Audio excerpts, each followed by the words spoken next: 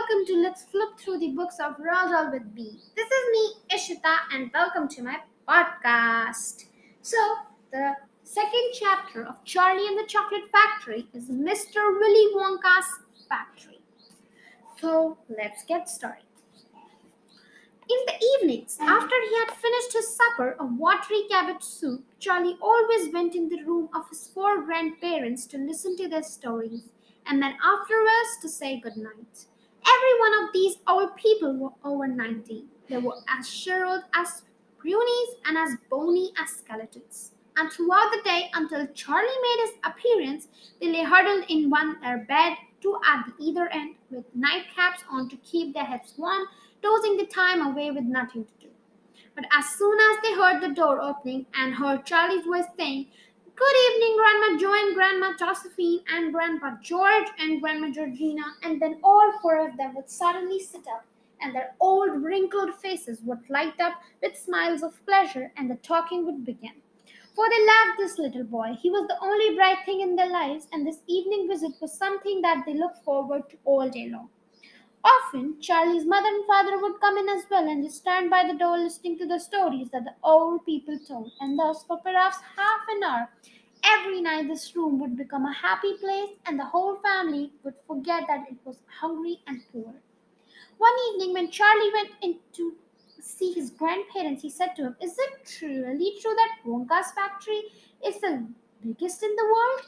"True?" cried Bolomel. "Of course it's true. God heavens, you didn't know that. It's about 50 times as big as another. And is Mr. Wonka really the cleverest chocolate maker in the world?" "My dear boy," said Grandpa Joe, raising himself a little higher on his pillow, "Mr. Willy Wonka is the most amazing, the most fantastic, the most extraordinary chocolate maker the world has ever seen. I thought everybody knew that." "I knew he was famous, Grandpa Joy, and I knew he was very clever." "Clever?" cried the old man. "He was more than that. He is a magician with chocolate. He can make anything he wants."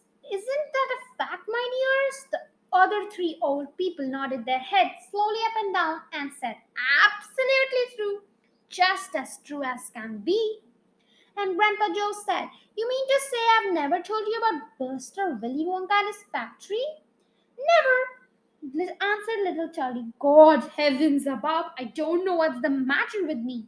"Will you tell me now, Grandpa Joe, please?" "I certainly will. Sit down beside on my bed, my dear, and listen carefully." Grandpa Joe was the oldest of the four grandparents.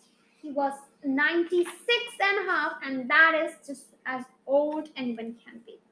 Like all extremely old people, he was delicate and meek, but throughout the day he spoke very little. But in the evenings, when Charlie, his beloved grandson, was in the room, he seemed in some marvelous way to grow quite young again.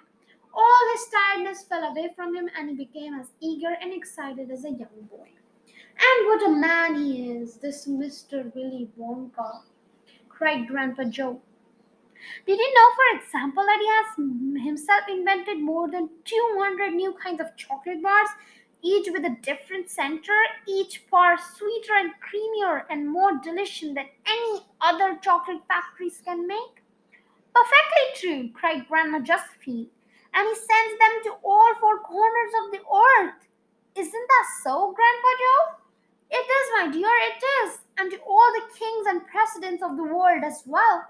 But it isn't only chocolate bar that he makes. Oh, dear me, no. He has some really fantastic invention up his sleeve. Mr. Willy Wonka has. Do you know that he invented a way of making chocolate ice cream so that it stay cold for hours and hours without being in the refrigerator? You can even leave it in lying in the summer morning on a hot day and it won't go runny. But that's impossible," you said little Charlie, staring at his grandfather. "Of course it's impossible," cried Grandpa Joy. "It's completely absurd." "But Mr. Wonka has done it." "Quite right," the others agreed, nodding their heads. "Mr. Wonka has done it." And then again, Grandpa Joe went on speaking very slowly now so that Charlie wouldn't miss a word. "Mr. Willy Wonka can make marshmallows that taste of violets and rich caramels that can change color every 10 seconds as you suck them. And the moment you put and little feathery sweets that melt away deliciously the moment you put them between your lips. He can make chewing gum that never lost its taste and sugar balloons that you can blow up to enormous size before you pop them with a pin and gobble them up. And by most secret methods, he can make lovely bluebird's eggs with black spots on them. And when you put one of these in mouth, it gradually becomes smaller and smaller until suddenly there's nothing left but a tiny little pink sugary baby bird sitting on the tip of your tongue. Grandpa Joe paused and ran the point of his tongue over his lips. It makes my mouth water just thinking about it, he said. Me too, said little Charlie, but please go on. While they were talking, Mr. and Mrs. Bucket, Charlie's mother and father, had came quietly into the room and now both were standing just inside the room listening. Tell Charlie about the crazy Indian prince, Grandma Josephine said. He'll like to hear that. Oh, you mean Prince Pondicherry? Cried Grandpa Joe. And he began chuckling with laughter. Completely dotty, said Grandma George. But very rich, said Grandma Georgina. What did he do? Asked Charlie eagerly. Listen, said Grandpa Joe, and I'll tell you. So this was all about the chapter 2 of Charlie and the Chocolate Factory. I hope you loved my reading. So stay there till tomorrow and I'll be back with another episode. Bye bye. Take care.